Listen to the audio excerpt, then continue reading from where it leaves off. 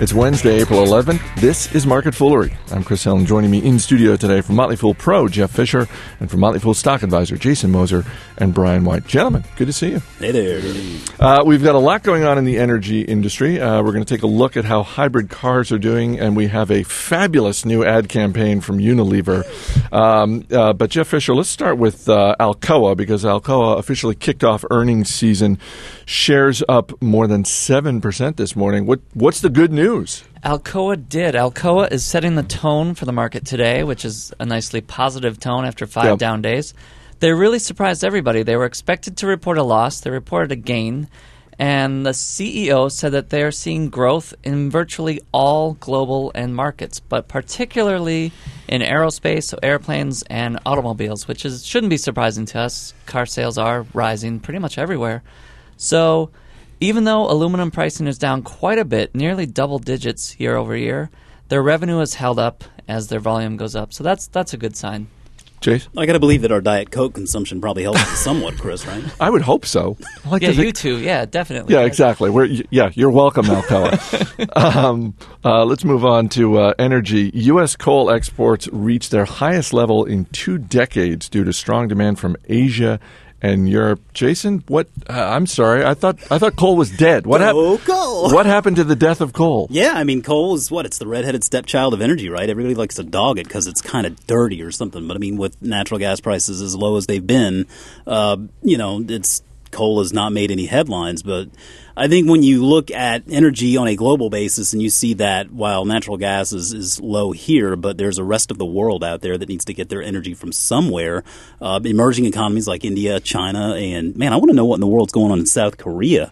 Mm-hmm. They imports jumped 81% last year. Maybe they're stockpiling on some diamond production or something, but I mean, there's still a lot of coal out there, and a lot of places that need cheap energy, and coal is a source of cheap energy. And so I think that it's something that it's going to continue, I think, for some time. We're just going to see a lot of coal demand going from places like the United States and even Western Europe, but you're going to see more demand out from the emerging economies like India and China. Jeff, what do you think?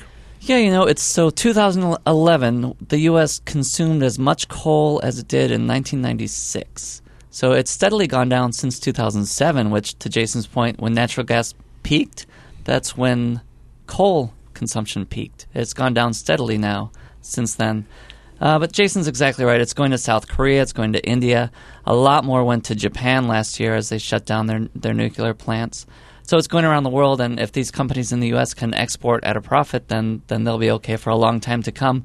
Unfortunately, because all these emerging countries are going to burn coal like there's no tomorrow for as long as we can look ahead. Well, and Brian, we were talking about before the taping. I mean, this trend that we're seeing in the U.S. of coal consumption either declining or at a minimum just staying flat. I mean, that's likely to continue, isn't it? Well, yeah, as long as natural gas prices stay so low, historically low, yeah. It's a huge competitor for coal in terms of electricity and utilities. Yeah, the other interesting thing is the Obama administration just put out some rules that look like it's gonna be pretty restrictive for new coal plants being built here in the state. So that's a factor, in terms of growth for our domestic coal.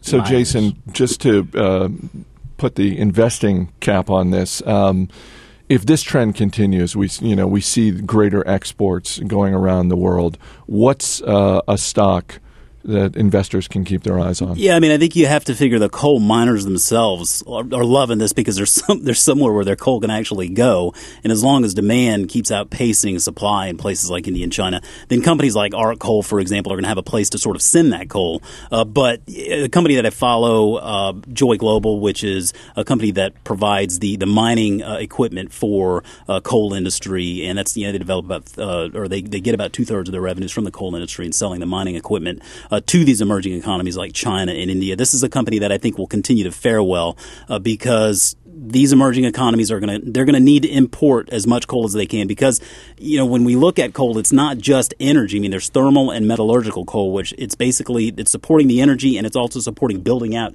that infrastructure like Jeff was talking about there. And so with that demand, it's going to continue to go on for some time. I mean, a company like Joy Global is going to be able to supply the equipment for these countries to try to get their own coal so they don't have to import as much, and that's one I'd be keeping my eye on. Jeff, what do you think? It can be in coal, it can be in other energy sectors. Is there sort of an out-of-favor stock maybe that people can keep their eyes on? Sure. A contrarian thing to keep an eye on is Cameco, ticker is CCJ. It's a Canadian company, largest uranium miner in the world. Mm-hmm. So it has nothing to do with coal, but it does have a lot to do with nuclear energy, and right now that's very much in the doghouse. Yeah. And yet plants are being built like crazy in China and planned in India. So even though Germany's moving away and Japan is moving away, the U.S. is now finally building plants again. So uranium still has a bright future ahead of it, I believe, and Cameco is one way to potentially invest in that. So we're watching that and hoping for a slightly cheaper price. Sticking with energy, oil and gas giant Schlumberger is selling one of its divisions to National Oil Well Varco for $670 million. Brian White, is this a good deal for both companies? Who needed this deal more? I think it's a better deal for National Oil Well Varco. They have a long track record of little small tuck-in acquisitions. It's kind of how they've grown to the size that they are now. I don't think it's such a big deal for Schlumberger. It's a nice piece of cash. It's a business that they probably didn't value. It's always nice to get a big check. Yeah, it's nice, and especially if you don't value the business that high. For National Oil Well, the acquisition of Wilson, which is essentially a distributor, it has a big business in the U.S. and also a footprint internationally. It distributes little parts and things for the energy industry and also some for the industrial sector. But for National Oil Well, it had a small segment a distribution segment that was all domestic, U.S. So this expands them international, triples the revenue, so it beefs up another segment for National Oil Well Varco. We love the acquisition for National. Jason, you agree? Yeah, I agree. I mean, I think this is something that National Oil Well Varco really benefits from because they have such a broad scope in just energy in general. I mean, natural gas and oil particularly, but as we see more exploration come online, this is going to be something where National Oil Well Varco is able to continue to focus on all of the parts that make the energy industry work, whereas Schlumberger is more of a servicing company, and this is they get this sort of out of their scope of responsibility. They don't have to worry about it anymore. I know it's a good day for the market in general, but it is worth noting shares of both companies were up on the news. Is there one that you like better than the other right now? I think I just like National Oil Well Varco's diversity a little bit more. They just have such a wide reach. And I mean, we have this inside joke over at Stock Advisor. It's, their ticker's NOV, which is National Oil Well Varco, but it also stands for no other vendor. And that's just their status in the industry. I mean, when these energy companies are looking for those parts and supplies, National Oil Well Varco is where they're going, and so they are a real leader in the industry. Brian, you agree? I think it's a great time to invest in both companies. National Oil Well Varco plays a big role in rebuilding old rigs, so we have a historical old rig fleet globally. And then also Schlumberger plays into the exploratory cycle of the energy industry, and they also play in the international sector. We've had a huge run in North America with our shale gas plays, and I expect the energy capex to start shifting internationally, and that plays right into Schlumberger. So they're both great companies. A new study finds that only about 1/3 of hybrid car owners would buy another hybrid. And guys, if you take the Toyota Prius out of the mix, the loyalty drops down to 25%. Jeff Fisher, the Toyota Prius owner at the other end of the table, I'll start with you. What do you make of this study? There's a lot to chew on here, but I think what people are finding is they're not as economical as they may hope them to be initially. And a study by Edmunds supports that. They said, and it wasn't in 2008, but gas prices at the time were about the same as right now, that not a single hybrid ranked among the top 18 of the cheapest cars to own. The cheapest, guys, was the Chevrolet Aveo, a very small little compact car. That's the cheapest car to own. Because by the time you take in the price of the car itself, you're paying more overall over the course of this 5-year study than you will for a non-hybrid car. Yep. The other thing I think we're seeing is just efficiency in cars is, of course, going up steadily, and that competes with the hybrid, which is pretty much capped around 40. Our Prius, we get 41 miles to a gallon typically around the city. On the highway, it's 50, but we're mostly city driving. The current standard in the U.S. is 27 miles per gallon. A lot of cars are getting in the 30s. That makes it even harder to justify paying up for a hybrid. And now, keep in mind, the standards are going up. By 2016, the average car needs to get 34 miles per gallon in this country. By 2025, that's a long way out, but it's 54 miles per gallon by then. Anyway, I think people are just... I was surprised by this number, that only a quarter, excluding the Prius, of buyers buy another hybrid. I was surprised. We plan to get another one ourselves. Well, I was going to say, someone's dragging down the average because the loyalty factor among Prius owners is really high. But I mean, Brian, what do you think? Yeah, I mean, I definitely someone's dragging it down. Anecdotally, I have people in my household that love the Prius, family members that love the Prius. People in your household? Oh, yeah. Well, there's multiple. That makes it sound like you have borders or something like that. No. Jason, you were at the auto show in Detroit at the beginning of the year. Sort of what is the future of the hybrid over the next few years? How are automakers looking at this portion of their industry? I think so. You have one issue here where I think hybrid and Prius are almost synonymous. I mean, I think when you think of hybrid, the first thing that comes to someone's mind is Prius. And so I do think that part of the problem here is just the style of driving maybe that is being considered, because I know we had looked at buying a Prius. We ultimately bought a Camry, but part of that was because the main reason we were buying this car, I was going to be getting to and from work in Atlanta at the time, which was going to be straight interstate driving. So a Prius didn't really give us any benefit there because it's not good for that kind of interstate driving. It's much more appropriate for inner city driving where you're going to have the chance for the engine to shut off and utilize the electric factor more. And so that's when you have something like a Nissan Leaf come into play, which is straight electric. And I think that hybrid technology was very much touted at the auto show. Ford played a big part in that, in showing that they had their new Fusion with not only just a straight gas engine, but a hybrid and a plug-in hybrid as well. It's definitely technology that's being pushed. I think it's going to take a lot. I think it's going to be a longer haul to really convince people that it's a viable technology. And I think as time goes on and they perfect it, they make it better, it's going to become more widespread. I think you'll see that loyalty factor tick up. Yeah, I think it's still a good feel-good purchase, or in our case, we actually leased it to see how we liked it for 3 years. Because clearly you're polluting less by using it.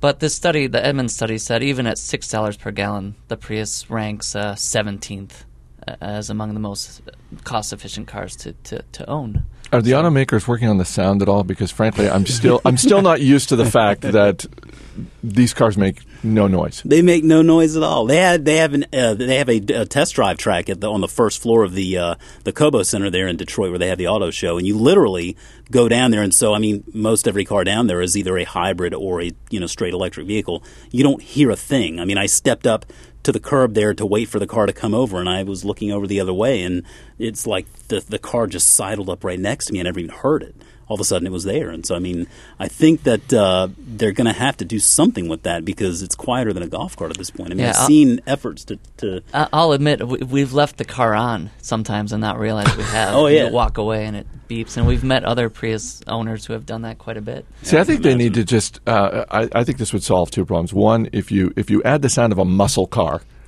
just make it sound like your basic muscle car. Ford Mustang. Maybe. Exactly. One, it has some sound. Two, for any guy who's sort of on the fence about, his masculinity in driving a Prius, the muscle car sound, I think that puts it over the edge. See, I'd go a spin-off from that. I mean, it's sort of that way, but I'm going old school here. You know that old game, pole position. Yeah. So what if you had like a Prius or a hybrid or electric car that was just doing like the pole position sound, like the beginning, and then you got the car shifting gears. You sound like you're driving a video game. Brian, what do you think? Is there a noise? If they come to you and they're like, yeah, we got to add a noise, what do you recommend? I think I would prefer. I think I would go after the Jerky Boys angle. And instead of calling people, you're just talking to people on the sidewalk as they walk, or even in the car, at the stoplight. I like that. Just Jeff? calling up. I like the silence. We live in the city, so it's nice to have quiet cars go by sometimes. But if you need noise, what about the Knight Rider noise? Didn't that car make the talking noise? car? Yeah, as it went by, it made that humming sound too outside. As long as it doesn't sound like David Hasselhoff. It had it making the Steve Austin $6 Million Man. There you go. And finally, consumer products giant Unilever makes a wide range of items, including Lipton tea, Hellmann's mayonnaise, and Dove soap. But that's not why we're talking about Unilever today. Dove soap. Unilever has a fantastic new ad campaign in Germany. It's rolling out a campaign for its Du Darfst line of food products under the English tagline, F*** the diet. Steve Broido, can we play just a clip of the television ad? Mit Du darfst kannst du unbeschwert genießen. Denn Du darfst heißt vor allem, du musst gar nichts. Greif einfach zu. F*** the diet. Du darfst. So there we go. Now, what do we think of this? Because this is not. There are certainly provocative companies out there, but this isn't American Apparel, and this is not GoDaddy. This is a consumer products giant on the level of like a Procter & Gamble. Yeah, PepsiCo or something. If this is the way advertising is going, it's going to be a very interesting future. I mean, soon you're saying your competitor, you know. Does this hurt them at all, or is this just sort of no? We're getting any attention is good attention. Well, we're sitting here talking about it, so I just don't see how it really hurts them. What do you think, Brian? Yeah, they're a huge company. I think people will forget about it pretty soon. It's Unilever. I mean, you see Dove soap, you don't think Unilever. You see Lipton tea, you don't think Unilever. So I mean, but to be clear, this seems like it was very much on purpose. This was not like and there are examples. Just looking on the internet, there are examples of like in the past where General Motors had the Nova. And when they tried to sell that in Spanish-speaking countries, Nova translates into it doesn't go. So I mean that was a mistake. But in Germany, the word is essentially slang for let it be. Like that's Unilever's explanation. Like, hey, this is just slang. Okay, and let's take that one step further with Kraft's renaming of its new division. And you saw Mondelez. Right, Mondelez. Well, apparently that's some Russian derivative of oral sex. Yes. So I mean, somebody dropped the ball there. Yeah, or is that just a cultural divide? No, I think that was a mistake. Whereas I think in this case, Unilever is very much saying, no, we're going this with way. it. It's very and intentional. Unilever did say that the term is frequently heard on German TV and radio, used in newspapers and magazines in Germany pretty much all the time, they said. That's new to me. I've been to Germany a few times. I haven't seen it. But they're saying it as, I mean, it means the same thing to us as it does to them, I'm assuming. I mean, sure. That word by now is universally I gotta believe, yeah. known. Well, thankfully we can all agree on that. Jeff Fisher, Brian White, Jason Moser. Guys, thanks for being here. Thank you. Thank you, Chris. As always, people on the program may have interest in the stocks they talk about, and the Motley Fool may have formal recommendations for or against, so don't buy or sell stocks based solely on what you hear. That's it for this edition of Market Foolery. Our producer is Matt Greer. I'm Chris Hill. Thanks for listening. We'll see you next time.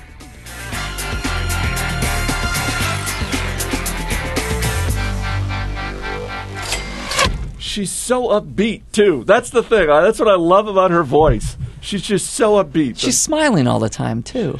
She's happy for some reason.